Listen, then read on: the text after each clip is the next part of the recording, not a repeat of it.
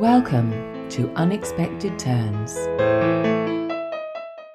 If you're at a race in Italy and like the peloton's screaming down a descent or through a town and roundabouts, like you have to hold that line. If you're not, like, you're going to be shot out the back and you're never going to catch back on. And yeah, you're going to get back to the team bus and feel like an idiot because it wasn't even, you had 200 other riders that were willing to do it without thinking twice. Hello, I'm Anne Dibbon, and this is Unexpected Turns, where along with my co-hosts, Beverly and Julie, we get to talk to some pretty extraordinary people whose lives have taken an unexpected turn.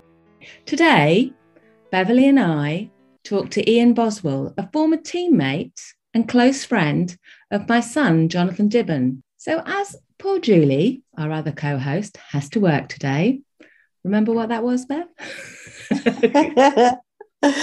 We've managed to rope in Jonathan Dibbon. Welcome, Jonathan. Hello, thanks for having me on, letting me join your up-and-coming podcast. Hi, John. Hello. How are you, my darling? Good, how are you? Oh, good. You look really well. Yeah, I'm good. And congratulations, by the way. Thank you very much. I can't believe that little boy engaged. Oh, my word. Yeah. And such a beautiful ring. Oh, good. I'll tell her. Yeah. Oh. You know Ian really well, Jonathan. So could you give us a little bit of a summary of his career? So I've done a couple of podcasts with cyclists, and what you do, even if you know them well, is you just go onto Pro Cycling Stats and have a look at their top results. That's always the best way. So yeah, Boswell, he was pro for almost a decade, really. Rode for Team Sky and Team Katusha, but obviously really one of the biggest teams in cycling with Team Sky. Rode the Tour de France, was top 5 at his home race, the Tour of California, one of the biggest races in the world, and was part of the team that won a team time trial stage at the Vuelta. A lot of top results. He was third at another home race for him, the Tour of the Utah, all the way back in 2010. So really good rider, really experienced. And yeah, I was good friends with him when we were teammates and kept in touch since. So I'm looking forward to having a catch up. He lived down there, didn't he? He lived with you there in Nice at the time, didn't he? Yeah, so I first met Bos end of 2016. So I joined Sky in end of 2016, and Boswell had been there since 2013. And so we were teammates. And obviously he lived in Nice, so only 20 minutes from me. So he really was doing really, really well when he lived there. And then something happened to him, didn't it? Yeah. So, well, I guess your whole theme of your podcast, Unexpected Turns. And we'll obviously speak to Bos more about it in the actual episode when he joins. But he basically had a big crash early spring 2019.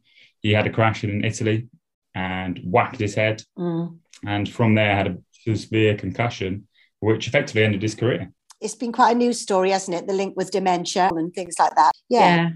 Again, we'll have to speak to him more about it, but he definitely had, it wasn't just sort of a end of cycling career injury for racing, but for a while there, it was really quite a bad, serious injury. So that for him was a huge change. He went from 1 minute, he was in a really good place in his new team. He was getting ready to do the Tour de France again that year. And then bash, just in one moment on a descent, he was looking at the rest of his life for something else to do, I guess. I do remember when you joined Sky, he was destined for the top, wasn't he? He was going to be one of the top riders. And just in an instant like that, it's changed. Oh, yeah. So it'll be fascinating to talk to him and find out a little bit more about him and about his recovery, really. Exactly. Well, we very much look forward to our chat with Ian Boswell. Morning, Ian. Good morning. Bos. How are you? What's happening, mate? What's up, Dibbo? Not much. Sorry, I'm a few minutes late. Our dog has been giving us trouble this morning. Oh. Well, so you're another one with a dog. Beverly's got a dog, but Beverly's dog at the moment is looking after her son who's not well. So we've both got our sons home at the moment. Oh. Yeah. Well, I'm Anne Dibbon. Up in the top corner there is my friend Beverly. And of course, you know our guest host today, Jonathan, who was your teammate. yes, and now the rightful owner of my old coffee machine. Oh, yeah. Hopefully it's still working. Right, that's still going strong. That's good. Then that's going to be pride of place in our new kitchen when we get that. So that's the best thing I'm going to bring back from France, I think. Good. You got the, I guess all you need is a little power adapter and you'll be set. Yeah. No, we got that already. going to be sweet. Cool. So anyway, how are things today, Ian? Good. It's a rainy day, so it's a bit dark in here. I've got the wood stove behind me. It's pretty cold up here. Yeah, it's nice time of year up here. It's like starting to change from fall into winter. I think we had our first frost yesterday, so it's starting to get cold. Wow. But look what the weather's like where Beverly is in Wales. Oh, it's beautiful today. It's really lovely today. I do have a question for you, Beverly. Yes. I've recently been watching this show, Sex Education, which is, I guess, filmed in Wales.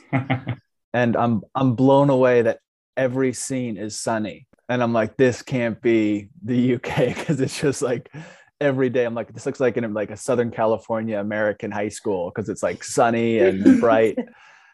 No. But maybe I don't know, maybe they've just picked the right days to film. They definitely have. And that's fake news, Ian, because it always rains in Wales. We've got so many mountains and it's very green. So no, it's not. But it's beautiful, but definitely not sunny every day, no. Yeah. But it is today.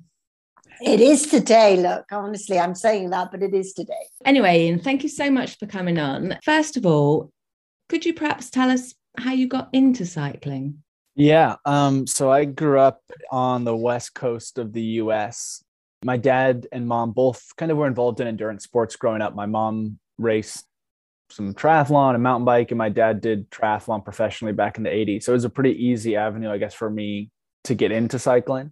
I mean, I think there's a pretty high bar of entry just as far as, having the equipment and knowing kind of, the technical side of the sport. So yeah, I started off racing BMX when I was probably 8 or 9, which is a fun way to kind of get into cycling, because it's short, it's easy, it's cool, especially as a young kid. And then when I was, I think 12, I was finally able to fit onto my mom's road bike, and there was a local professional race in town, and they had like a kids criterium afterwards. So I jumped into that, and it was pretty low competition level, but I won, and I was like, sweet, this is awesome. I won a race. So from there, I kind of just gradually got more and more into the racing side of it. I always played kind of the other major American sports through high school and whatnot, basketball and football. But slowly I kind of was drawn more to cycling. I guess maybe, I love the team sport dynamic of, major American sports. But I think the kind of individual freedom of cycling at the time, when I could train by myself, and I tended to excel at sports. And I think the cool thing with cycling is I kind of got out of it what I put into it. I wasn't really dependent on, my teammates doing well, especially when you think about low level school sports. It's like they don't have enough kids to field a superstar team, and you're kind of dependent on the whole team to do well. And as a young cyclist, like, you can kind of excel through the ranks. You go to national championships by yourself, and if you've put in the work, you tend to do well. You didn't really start racing till you were 12. Yeah, which I guess in the US is pretty old. Or yeah, I mean, I'm sorry, it's pretty young to start racing. Yeah. I know in the UK there's like a lot more kind of junior development programs and whatnot. I mean, I'll say, and then I went to my first national championships when I was 14. So I'd say from 14 onwards is when I really kind of got fairly into it, and I just went to playing basketball, and that was the only sport I played outside of cycling. But where I grew up in Oregon, we had pretty severe winters as well. So I spent a lot of time, skiing and snowboarding during the winter months, and then wouldn't really start riding my bike until probably February or March. Jonathan can relate. Back then it seemed like you could kind of, there weren't junior riders training year round. It was like, cool, I'll start riding my bike in February.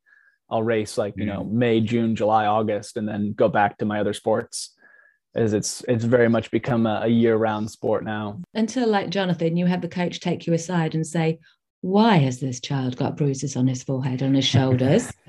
No, he should not be playing rugby. We're putting him in for national races. So poor Jonathan had to, I quit rugby in year 10. So I used to get battered in rugby matches and then have to go to cross training on Thursday. And I'd be a rugby. Yeah. Yeah, well, I think especially in the US, where there's not, I mean, especially back in like the early 2000s, there wasn't the same real culture around cycling. So especially in American high school, where I was kind of in this crowd of like the basketball players, like I kept my lives very separate. Like my school and basketball life was like very separate than my cycling life. Like I didn't want my basketball friends to know that I was wearing spandex and riding my bike around. And it worked out pretty well because, most of the racing was through the summer when we were on summer vacation. So I was just kind of that kid that would, hang out with all the basketball kids during the school year and then disappear off to, national championships. Or I guess when I was 16, 17, started going to Europe in the summer. But by then, a lot of my friends kind of knew I was the biker kid. I got called Lance Armstrong a lot of times in high school. Wow. You moved to Europe just part-time, did you, when you were 16, 17? Yeah, so actually my junior year of high school, so my last year before graduating high school, I guess you'd call it secondary school, I did actually a Rotary Youth Exchange in Belgium. Not really for cycling, but there was an announcement on a school speaker that they're having this, seminar in the gym for kids who were interested in doing an exchange program. And I was in English class and I just wanted to get out of class. So I went to this seminar and so I signed up and got accepted. So I spent my junior year of high school in Belgium and I was like, oh, cool. Belgium's like a great cycling country. But I was in downtown Brussels, which was not conducive to cycling at all. My family, didn't care at all about cycling. Good. And it's also through the winter months and it's just like rained and was miserable the whole time. But it was probably in hindsight, it probably paid more dividends in the sense of like I learned how to speak some French and I learned how to kind of live by myself and independently. And cycling wise, it wasn't really advantageous for like training or racing. But like I said, looking back on it later, it was definitely helpful for other aspects of my life, kind of what was to come next, which, so kind of graduated through the USA cycling ranks. And it wasn't until 2013, I guess December 2012, when I signed at Team Sky that I decided that, the best way to kind of pursue this is to move over to Nice,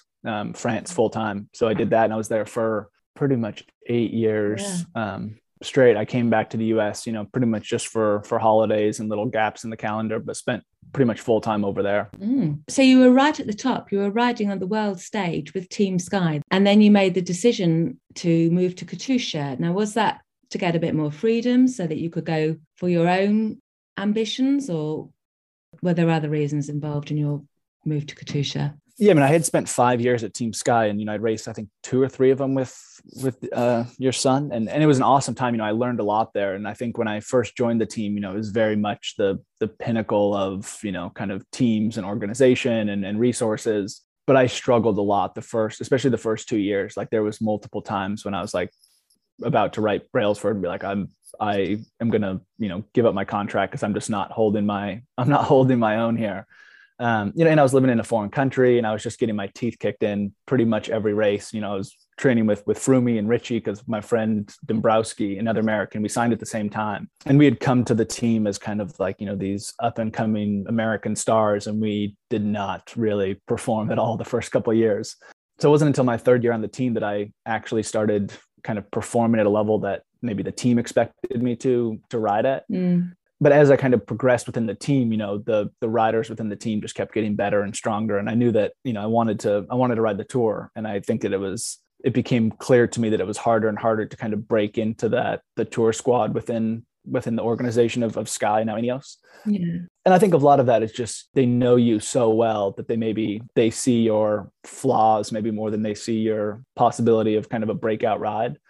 So in 2017, I decided that for 2018, 2019, I was going to leave the team to go to Katusha. And it was really like a fresh start, something new or something different. They were excited to have me. They're like, oh, we'd love to have you as like a mountain climber for Zachron at the Tour. And it was all very kind of a fresh beginning for me after being in the Sky team for 5 years, where I kind of had probably reached my limits as far as what the team was willing to kind of give me for opportunities and, leadership or, even just races that I could participate in. Yeah.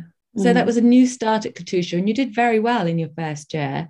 And then in your second year, you were aiming for the Tour. Yeah. So I'd come through the 2018 season and probably had maybe not the most successful season results wise, but like, I got to ride the Tour and I, really kind of established my place within the team. And then 2019, I was, kind of just building up through the year and Tirreno was, and it was really the first race that I was starting to actually kind of come around and feel good. And I think it was stage 4 or 5.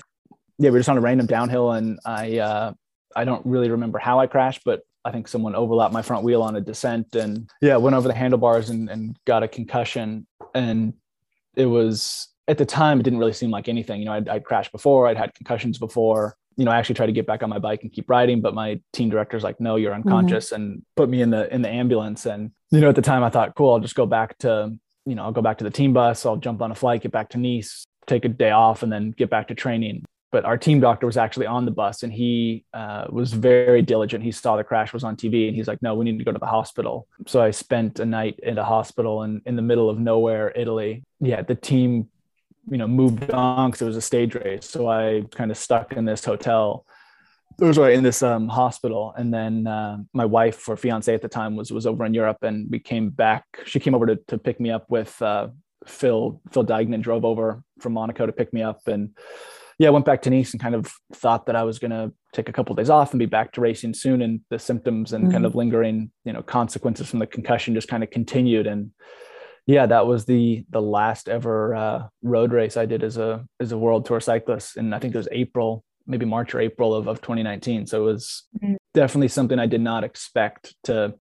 You never expect it to be your last race, but no, it was, yeah. Can you tell us a bit about that, Ian, about how that impacted on you on a daily basis, the after effects of that concussion? Yeah, I think it's hard to distinguish between, I definitely had symptoms from the concussion. A lot of them were, vestibular vision and just balance. And, there's a lot of mood swings, but there also came this point, a couple months into kind of the recovery process, that the realization of that I wasn't going to probably race again on the road, or, trying to find a contract and deciding, what am I going to do? And it was, I'd raced in the World Tour for 7 years. And I'd never crashed and broken a bone, but I'd hit my head on numerous occasions. So for whatever reason, I'd never put my arm out to brace the fall and break a collarbone. I always just landed on my head. And at the time I was 28. So still relatively young. And if anything, probably coming into like some of the better years of my career. But I guess the realization of like how fragile our bodies are, and the risk that is taken in road racing, especially, there's, like I said, the crash that was the last was just so random, and that can happen again. And I guess, speaking with neurologists and kind of specialists that I was working with for recovery, I realized that, it wasn't a matter of if I crashed again, it was a matter of when, and just knowing my history of crashes, I would probably wind up hitting my head again. So I'd say that time period of not knowing what I was going to do next, that was probably the most challenging, and just dealing with the symptoms of the concussion, being more fatigued and tired, and just loss of kind of identity. Because, there's a long while where I got off of, social media and all these platforms, just because I didn't want to be involved with that world of cycling, which, for so long was like, that was everything. I'd wake up and ride with my cycling friends or check cycling news. And that was like everything that, my whole life was revolving around this very small bubble. And very quickly you're on the outside thinking like, well, what if I don't go back to this?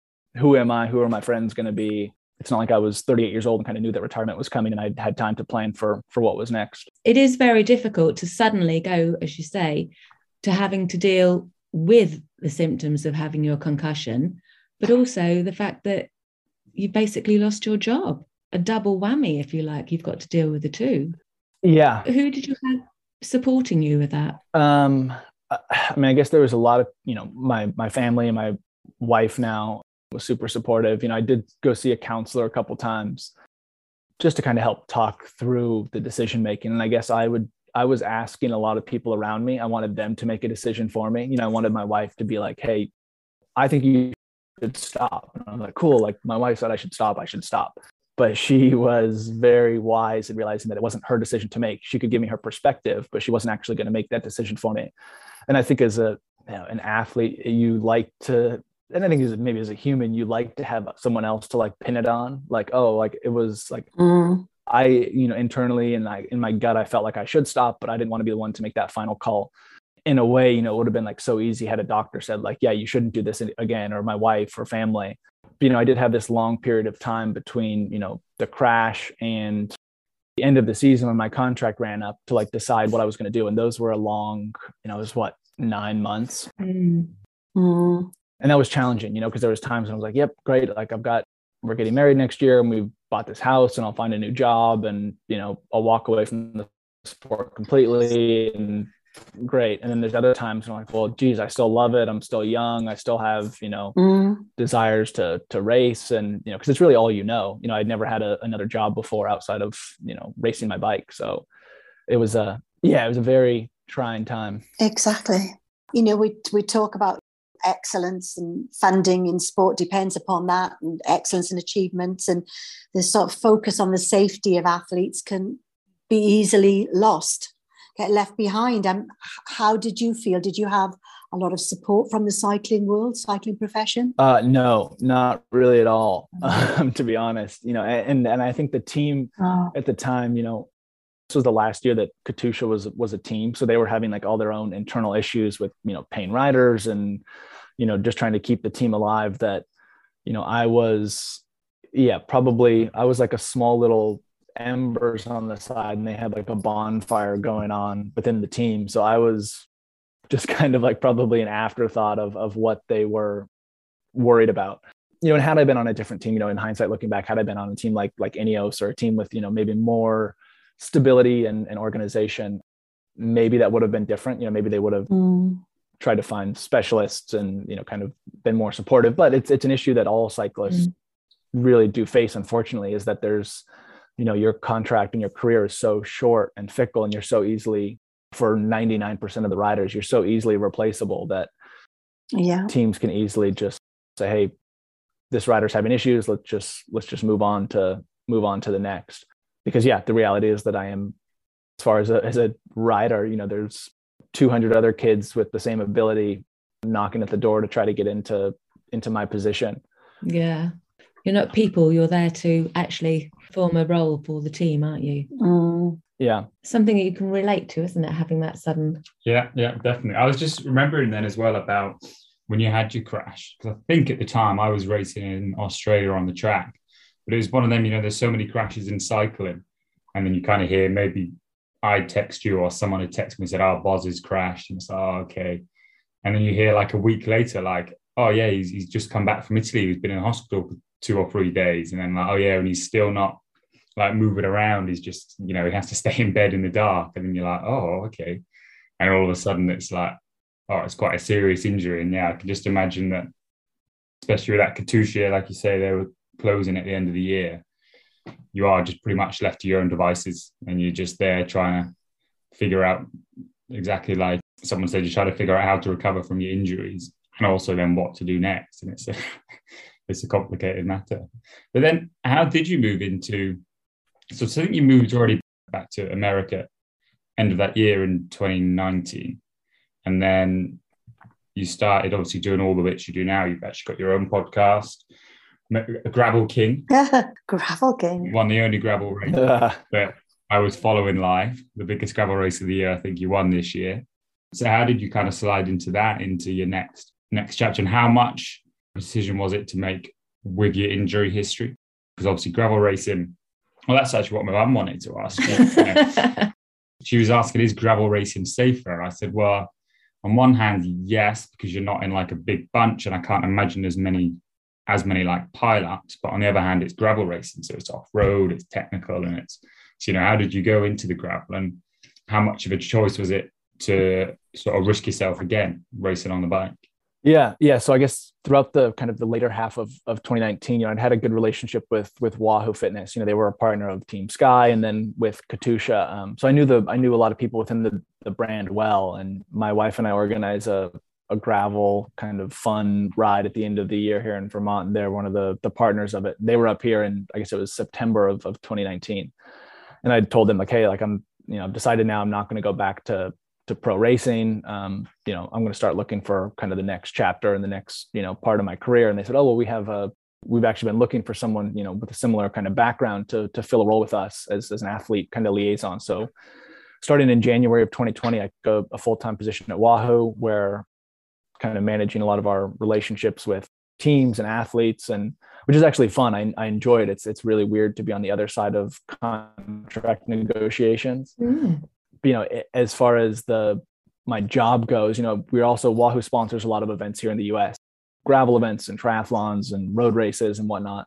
So part of my job was going to be going to these events as part of, the team that, is working the expo and in the booth. And so I was like, well, cool. I mean, if we're going to be at the expos and stuff, I might as well participate in these races or events, rides anyways, without real any kind of strong understanding of the competition level or, kind of where I was going to be at physically I could just show up and ride them and have fun. And, they're very much like a sportif or a Grand Fonda where we stop and go to aid stations and, have a beer afterwards and very casual.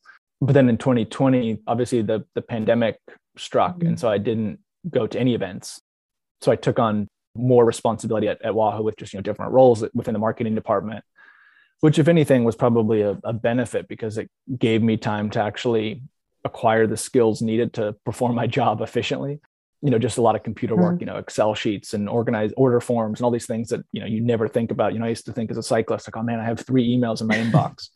Now I've got, 50 emails in my inbox that I'm, just waiting to get back to. But yeah, so starting in this year, 2021, it looks like events were going to kind of be back. And, I'd more or less feel, I won't say fully recovered from my concussion. There's still a lot of things that, kind of vestibularly that affect me, especially under more fatigue. But I decided, I still love riding my bike. And, I have, thankfully, partners. Specialized was happy to provide me with bikes and whatnot. So I knew I was going to these events anyways. So I still know how to train. I still love riding my bike, ride and train very differently than I did when I was living in Nice and Monaco. But yeah, I went to a race down in... I was going to ask you, it's a balancing act, isn't it? You say you love riding your bike, and yet, as Jonathan was saying, there is a danger in these gravel races that you might crash again. It's that balance between, yes, I love riding my bike. Yes, I might crash. I mean, do you ever question when you're there riding that bike? Do you question yourself and say, why am I doing this? Yeah, I mean, I would say all the time. And I guess that's probably the biggest thing that's changed since, racing on the road is my level of risk I'm willing to take. And, that's one thing that, Jonathan knows well is like, if you're at a race in Italy and like the peloton's screaming down a descent or through a town and roundabouts, like you have to hold that line. If you're not, like, you're going to be shot out the back and you're never going to catch back on. And yeah, you're going to get back to the team bus and feel like an idiot because it wasn't even, you had 200 other riders that were willing to do it without thinking twice.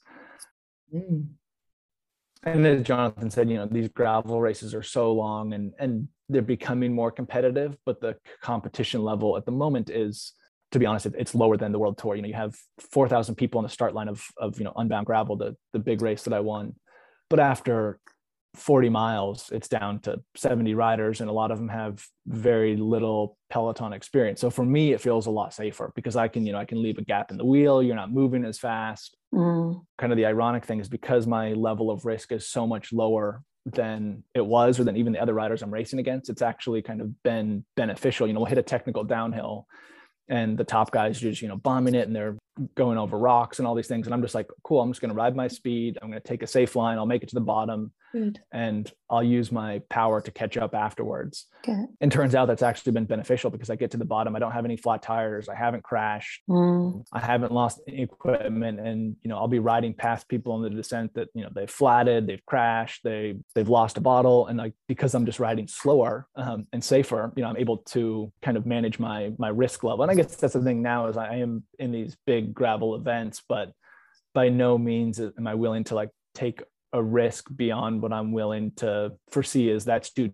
much. And that's probably the biggest thing is mentally the mindset of like winning doesn't really matter anymore. Like I'm just here, cool, I'm riding my bike, having fun. And, if someone's willing to take a risk that is beyond my level of comfort, like cool, they can go ahead. And if I catch them on the flat section or on the climb, great. If not, then I'll just keep riding my pace and make it to the finish. And I think that'll change in the coming years with gravel as it becomes more competitive. But it's one thing that I'm still very aware of is just the reality of riding safe. I think there's a huge difference in obviously the gravel surface is more slippery or more unpredictable than road. But it's amazing just how much more the peloton is strung out. You're not drafting, you're not moving at 40k an hour, you're moving at 25k an hour. So you can see what's coming quicker. Your reaction time is hopefully better because things don't happen as quick. It's more just kind of drawn out and spread out. So yeah, I'm able to. That's still probably the number one thing on my mind is like I want to get to the finish and be able to call my wife and say, hey, I'm done, I'm safe. I'm done. I'm safe. Yeah, there was a race I did in San Diego this July, and it was way too dangerous and kind of sketchy, and I didn't do well at all because it was just too dangerous.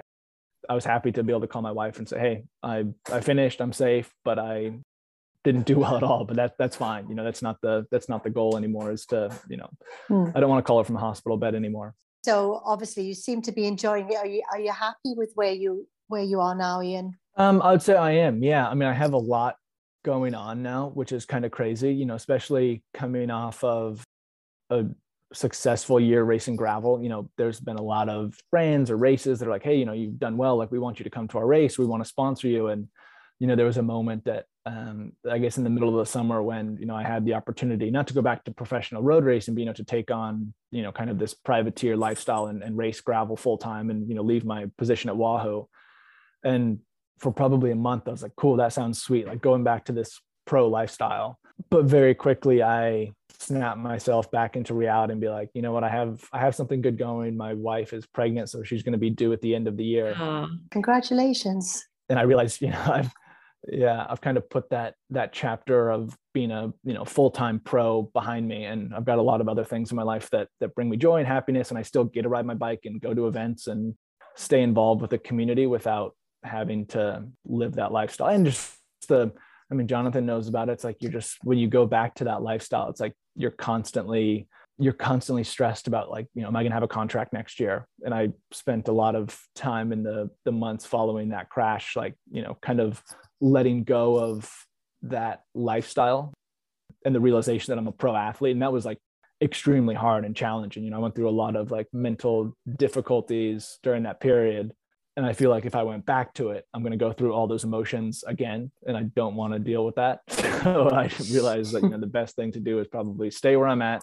The grass isn't always greener, and sure. Sounds good. I can happily watch the Tour de France or the Giro or Roubaix and appreciate and admire what those riders are doing, but realize that I don't have to be there. And I guess that's the biggest thing. I've come to terms with it, and I don't miss it at all. I don't have regrets of stopping when I did. Watching the Tour de France is awesome, but by no means do I want to be back there, racing on those roads with those riders anymore. When I watch races now, I see them go down some of these roads in, like, the classics or like a proper descent in the Grand Tour. I just constantly find myself going, oh, and like sort of wincing as they wing round corners and fight for the sprint.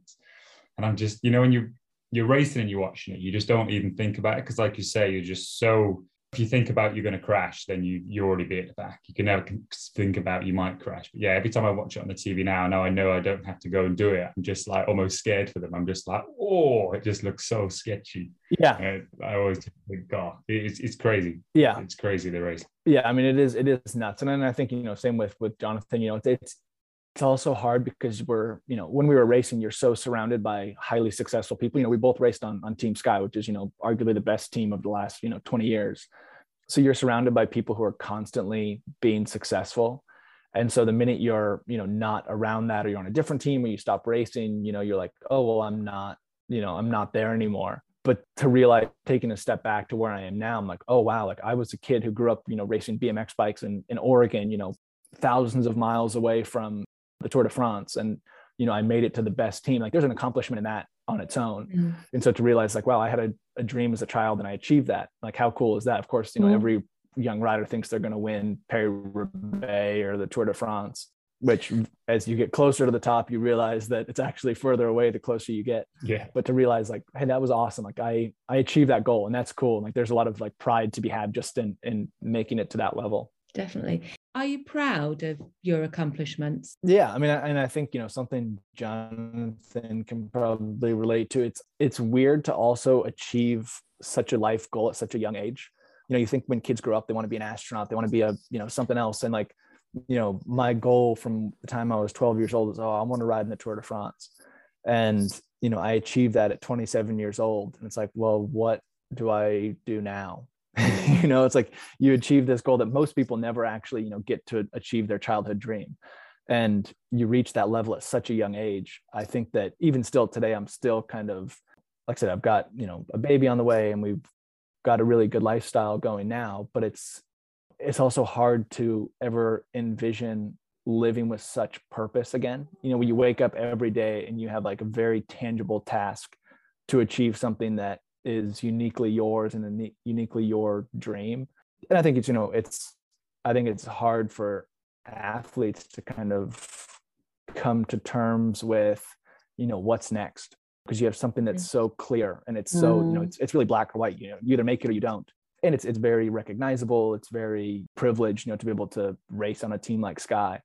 And then you're 25, 27 years old and you are done with that. And you're like, well, what do I do now? I put so much time and energy into this one single focus of my life without ever thinking about, there's times that I'm like, well, that chapter of my life is over, but I'm still 30 years old. Like I have a lot of life left, but I would say no goals. I have a lot of ambitions, but yeah. I was going to say your ambitions will have changed now. So what are your ambitions now? You talked about how your ambition was to win the Tour de France. What is your ambition now? Oh, I don't know. I'm probably still figuring that out. I mean, I would love to be a good father and be a good dad, support our child that's coming. Sure. But yeah, that's not as best ambition in the world, that, Ian. Yeah. Nothing better. Yes. Yeah. But I mean, I think it's also challenging because so many things in our lives now, for Jonathan and I, we have so much less control over, and I think that's something that I became. Obviously, when you're in a team, you either get selected for a race or you don't. There's some things that are out of your control. But largely, it feels like you really are dependent more or less on yourself and solely on kind of the work and time and effort you put in. And, now even with my job at Wahoo, it's like, half the things I'm working on, I'm waiting for someone else to respond to. So true. As a cyclist, you're just at basically you're at the very bottom of the rung, but everything you do is pretty much just to help you, isn't it? And if you work hard, you'll go a bit quicker and you'll be a bit better. And it's very simple, isn't it? You just have to ride your bike as quick as possible. But the moment you have to start relying on other people, because I have that in my job now sometimes, it's just annoying, isn't it? You can't, you have to have other people do stuff for you. And also, I think when you, a cyclist, although you're always maybe hungry or thinking about this race or that race, you just do your bike ride. Even if you've done a long ride, you're never going to finish past 4:00 in the afternoon. Normally it's going to be about 2. That's it, your day's done. Do whatever you want with the day. Yeah. Well, I'm not sure if you've had this realization yet, John, but the fact that there's no off season in a normal job, I'm like, I was like, wait, like the first year, 2020, I was like, it came like October came around and I was like, wait, so we just keep working until January?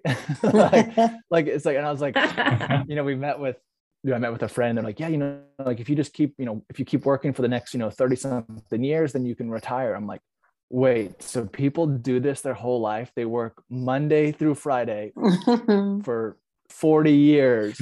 And like, maybe you take a week off here, a week off there. And this reality of like, wow, like we had this opportunity of our life where you're racing, like, yes, you're traveling. And like, Jonathan knows, like people whinge and moan on the bus about, the travel or the hotel.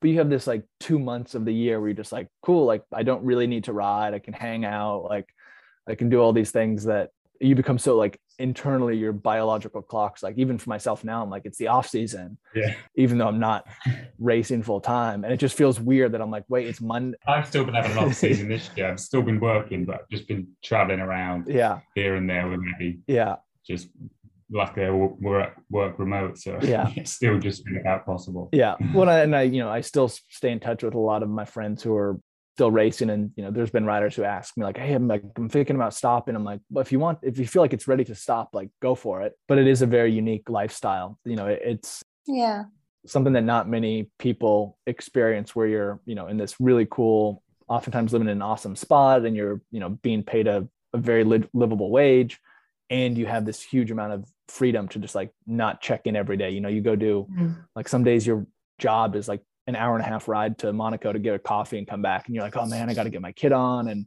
you're like, it puts it into reality of like how hard people work for much less kind of fame and notoriety and money, to be, completely honest. Yeah. For me as a parent, Ian, I know we go back to descending safely and you keeping yourself safe. It is so much easier to watch the bike races and think, oh, I don't need to worry about Jonathan. I know he's not going to crash. He's going to be safe. Yeah. And yes, you say it's a lovely lifestyle being a bike rider, but every day you ride, you are putting yourself at risk and in danger. And it is a change. And so it must be nice for your family and your wife, particularly now that she's having a baby, to know that actually you will be ringing from the finish line and not from the hospital. Yeah. I mean, that's the goal. I mean, to not crash. And, like I said, it's still, I still love riding my bike, and there's still obviously an inherent risk, and even just going out training or doing an easy ride, but I would say it's a lot safer. And I guess like if and this is also something I realized when I had crashed, I would much rather be riding my bike later in my life than racing my bike for another 5 years. There's a chance that Jonathan sees it, I'm sure as well, where people retire and they hate the sport. They don't want to ride their bike anymore. They're fed up with the sport. And it's like, I stopped at a time when it's like, I still love it. I appreciate it. I admire it, but I don't have to do it necessarily. So it's really like a privilege now when I get the freedom in my schedule to sneak out for a ride or go into my basement and do a workout. I'm like, oh, this is awesome. I have free hour and a half to go ride, which wasn't always the case before. I'm still, I guess I realize how fortunate I am to still be able to ride my bike and travel a little bit with a bike. And you've taken on other things as well. Jonathan was mentioning earlier about not just your podcast, but you've taken over this farm. Yeah, we have a reasonable sized farm. We've got a bunch of we've got like 20 something apple trees, and we've got 25 chickens and big gardens. And yeah, we've got our hands in a lot of things. And I think the pandemic also allowed us to not be traveling. So we started a lot of projects. And then it's been a crazy year this year because I have been traveling with work, and work's been busier. And yeah, so we've got the farm, which is maybe that's kind of going back to my long-term goal is, that would be something to make this like a full-time job. I don't have all the skills yet. There's a lot of things I don't know how to do. I would love to learn, but it all takes time. But yeah, I'm also on the local, we're in a very small town. There's like 500 people. So I'm on the volunteer fire department as well. Oh, wow. So yeah, a lot of things going on. Sometimes sounds great. I think it's partially maybe it's like due to my background as an athlete, is like you enjoy just being fatigued. So I try to find ways to stay tired and busy. And it is busy. You did say when you were a cyclist, it was all up to you. You were the one that set your goals. You were the one that made sure you were riding and doing the things you should. But I think that does equip you, from everything you said, it does equip you for life after cycling and actually determining your own lifestyle. Because you, and I know from Jonathan, both of you have decided, actually, no, I don't want a straight 9-to-5 job. I want to determine my own path. Yeah. And it seems that's what you're doing. You've taken on this myriad of challenges. Yeah. And so have you, Jonathan. You've got a whole set of challenges and different things. Yeah. It's a difficult thing to do because you've got lots of different balls to juggle, like your farm, like gravel racing, like your Wahoo, like your podcast even. But do you think because you always were self-sufficient and you always set your own plans and you always raced and looked after yourself, do you think that's helped you now post-cycling? Yeah, I think definitely. And I think, it's something that I've been thinking about more recently is like and it's probably due to kind of the organization at Team Sky is like how, my brain is always thinking about efficiency. Even when I compare it to my wife, like I'm always thinking about how can I streamline this and make this more efficient and more productive. And it's sometimes beneficial, sometimes not. But I think that, yeah, the skills that you do learn as an athlete, it's like, neither Jonathan and I have a degree from a university, but the skills we have, there's sometimes at work, I'm like, how did I get this job at Wahoo? And like when we have people who have, gone to a 4-year college for a specific role. And I've never taken a college class in marketing, but somehow I'm very valuable to Wahoo, which is like, this is strange because I don't actually know, like, especially when I first joined, like they're using all these acronyms and terminology. I'm like, I have no idea what they're talking about, but I've, you bring your own kind of skill set sure, to the table that is, that's different than what other people have. So yeah, I mean, I think it's you definitely learn things. You're more valuable, I think, than you think you are. Because you can easily doubt yourself. I didn't go to school. I didn't, I don't have a background in this. I didn't work at a company before to, get the skills I have now. But yeah, you do kind of just learning how to like manage yourself is something that not everyone has, and it's a very valuable trait to kind of carry on in life. And it's one that as an athlete, you have, haven't you? you don't just do your 9 to 5 job. You've got to think of it all the time. Yeah. It's your life. It's not just a job. It is your whole life. It also impacts on what you were saying about your identity. You were saying you identified yourself as an athlete, as a cyclist, and you felt when that was gone, when that job was gone, you'd lost part of your identity. How have you gone about building that identity back up or changing that identity? Yeah, well, it's, it was also a realization of living where we do, where, we're in this small town, no one really cares that much about professional cycling, which is nice. It's like, and especially when you're living in, Jonathan and I were both in Nice and Monaco, and you're kind of fully surrounded by other pro athletes, and so you're constantly being compared and kind of measured. And I come back here and people in town like, oh yeah, you're that runner guy. I'm like, well, I'm a cyclist, but sure, like, yeah, you're that athletic guy. That's okay. And to realize that, like, people, especially here, and I'm sure it's similar to where you guys live, if you're not known as this athlete, it's really how you're, who you are as a person. Are you involved in the community? Are you helping people out? So there's a lot of identity kind of tied to that now. That's, joining the fire department. It's like a very valuable and, beneficial way to help the community that maybe in Europe being a pro cyclist is very advantageous, and that in ways benefiting your community. But now it's not necessarily tied to fully what I do on the bike. It's more tied to being part of where we live and, being a good person overall. And I think that as a pro athlete, you can kind of get away with not being always the best person, but people still putting you on a pedestal because of your accomplishments. So it's been very humbling to realize, like, hey, you being a good person is so important, especially in your, post-professional careers as an athlete. Definitely. So if I was to ask you to describe yourself, how would you describe yourself? Oh boy. You keep referring to being a pro athlete as against not being a pro athlete. So I'm just curious how you would describe yourself now. I don't know. We say unfinished. Yeah. I mean, I would say, yeah. A work in progress. I mean, definitely still a work in progress. But, I guess I'm about to be a father and, a husband and a community member.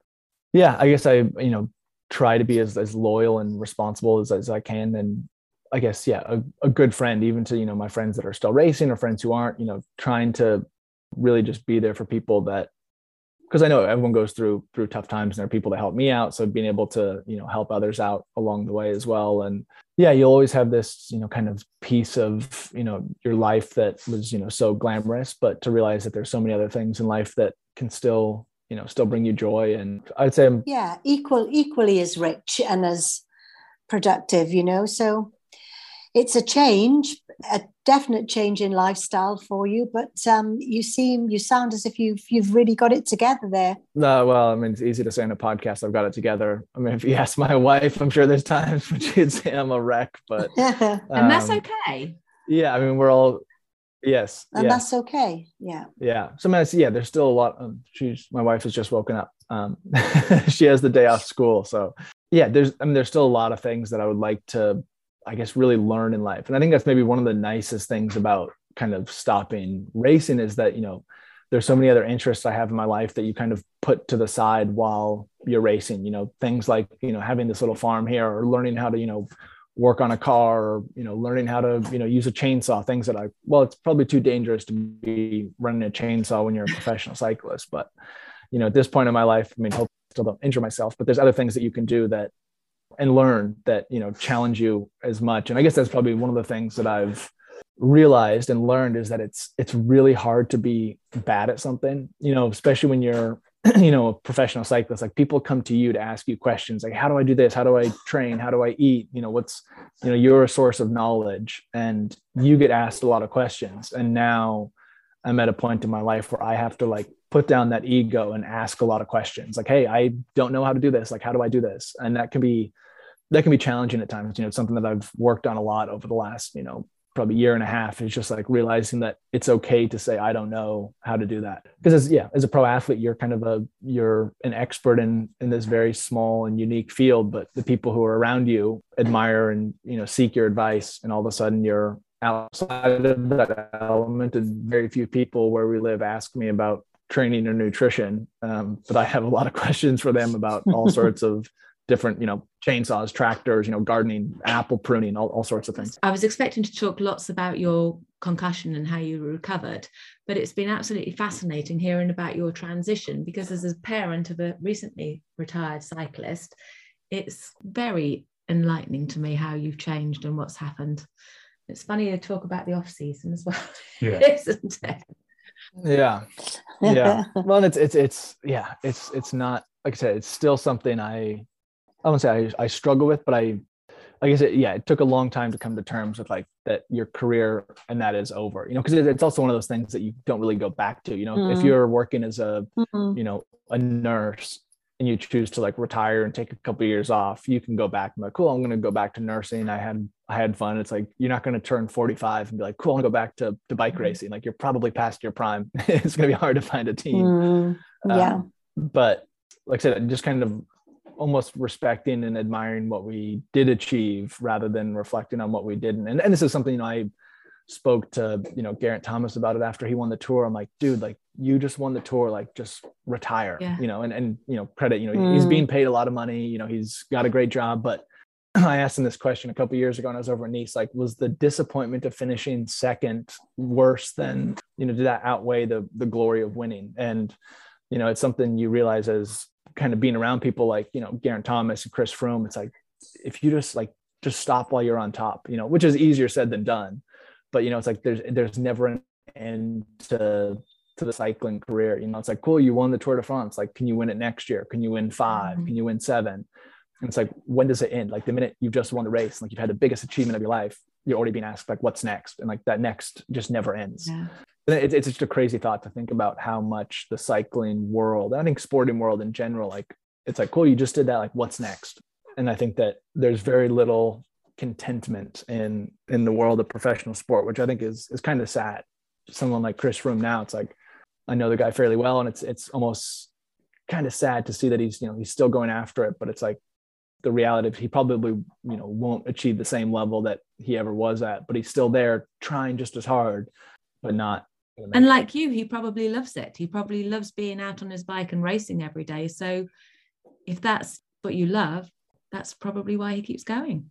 Yeah, that's true. And he still is, recognizable. But it just, I guess it fascinates me, people like him, or, I watched that documentary of Michael Jordan, and like this level of competition, like, there's never enough, like, even in their, Michael Jordan's, 50 or 60 years old now, and he still like relives games in his mind. That's crazy to me, because like, from my past as a cyclist, like, I put it behind me, like, cool, I did that. Like, I'll be watching a race and like, oh, we did this climb before, but I'm like, I'm not thinking like, oh, like, if I had done this or that, I could have, been up there. And I think that's, probably a big difference between someone like myself and Chris Froome, is like, that's why they're so successful, is that they are, almost they hyper analyze everything. And, they are like their brain works differently than someone like mine, is where there's no end for them. It always is like the media. They're always like, what's next? How can I top what I just did? Which is a crazy and probably stressful way to live your life.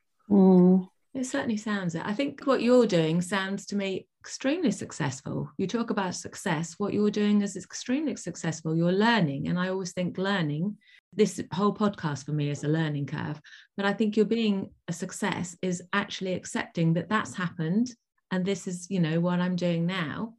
And yes, I am successful at it. You're successful. You're successful in your job. You can't quite believe it. You're saying some of the time that they want to employ you and they want you to take on this role, but you're clearly very successful at it. Yeah. You always find new challenges in life. And I think that's kind of maybe the takeaway lesson from all this is there's always something else, for myself, for Jonathan, for you, I'm sure that, you and Bev have, spent a life of raising children and working and all that. And like, you're still choosing to start a podcast, like you can always find something new to challenge yourself. And it's, it's a crazy world. And I think humans it's embracing, isn't it? Well, I think as like a human, embracing that change. And that's what you've done. And change is good. Yes. As well. Yeah. And we're constantly learning, which is crazy as humans to feel like, we always have to do something more, something different, which is, it's fascinating. Like there's, it's hard to become content and just sit still. It is. You seem content, but as you say, sitting still isn't something you want to do. It has been absolutely fascinating talking to you, Ian. Thank you so much for giving us so much time. I've learned masses. We are going to be asking people if they've got any questions for you to send them in to us. So would it be possible to maybe in the new year sometime, if you could come back and answer any questions people give us? Yeah, that'd be great. I'd be happy to come back and do a question and answer. Yeah, that would be great. Thank you, Ian. It has been enlightening talking to you, and I will definitely start following your podcast. And it's been very interesting hearing some of the things you've said, and I shall be looking out for them with Jonathan. I did notice that he lay in bed this morning, so he obviously thinks it's his off season. It's okay. It's okay once in a while. Yeah, I look forward to speaking to you in the new year, Ian, as a new dad. Yes. Oh, yes. Yes, I have a baby in the background. It will be wonderful. Yeah. Baby in the background, no sleep. You probably won't be coherent at all, and you're certainly never going to be sitting still ever again. Yeah, well, I'll probably have a whole host of questions for you too on parenting.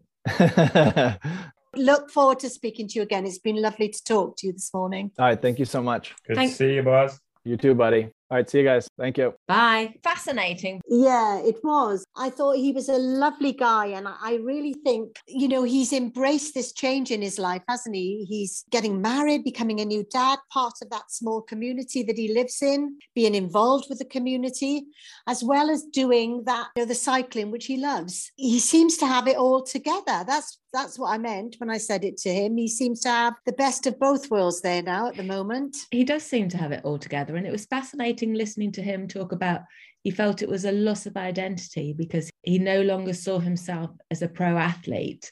And it's clearly taken him quite a while to build up that new identity, hasn't it? It has, yeah. And I think, he obviously struggled more than he's talked about, because I think you kind of go through that. He said, didn't he, after the crash, he was in a pretty dark place, wondering where his life was going to go, what direction it would take and what he would do and how he would fill his days. But here he is now filling his days really well, isn't he, with something that he loves to do and new interests and new challenges and embracing them as well. And also, I think it was interesting when he talked about the kind of risks that he's taking with regards to cycling now with the gravel racing. I think it takes a long time from my own point of view to regain that health confidence again. For me, that cardiac confidence, because you're always waiting for the next one or wondering when it's going to happen. And life is full of risks, isn't it? As we know, but it takes a long time to feel secure and well again, mentally, I think. Yeah. I can relate to that, and I'm sure you can as well. I can. You have to live in the now. Each day is precious, isn't it? Exactly. Each day is very, very precious. And I think it was fascinating what he said about how he felt when we asked him about the crash and the impacts. As you said, he referred more. He said, oh, yes, there were physical aspects which people dealt with, but he felt it was more the emotional aspects which were his biggest cloud, if you like, on the horizon, which I thought was interesting, different, if you like. And those are the parts you don't see, isn't it? Those are the parts that are not visible. And that's where the lack of support is, I suppose, which he said he really had nothing, in a sense. I wonder whether if he'd been with a bigger team, as he said to himself, whether there would have been more support. I really don't know enough about it. I think with sport, each sport, I think, is very much seems to be left to mark their own homework with regards to health and safety and looking after their athletes, definitely. There is no minimum standard definition for head injuries or framework for reporting injuries, is there? Or it's a very new thing, isn't it? I know it's very much in the news at the moment, concussion. I would love to find out more about concussion and the protocols. He talked a little bit about the protocols there and how do you go about making athletes safe? And as an athlete, how do you make sure you're safe on the bike? And this is the professional side of it. I mean, at grassroots level, I mean, they don't track brain injuries. Apparently, they don't monitor long-term impacts. With concern, and that's concerning because there's sort of mass participation, isn't it? There, so that needs to be looked at. That's why I wondered whether what we could have asked him, I suppose, about any changes that he might like to see with regards to support for brain trauma, head trauma. Definitely. Within cycling. Definitely. I think that's definitely something that we should bear in mind for next time. It will be wonderful to see him with his new baby at the beginning of the year. Oh, he's not going to know what's hit him. Definitely. It's No.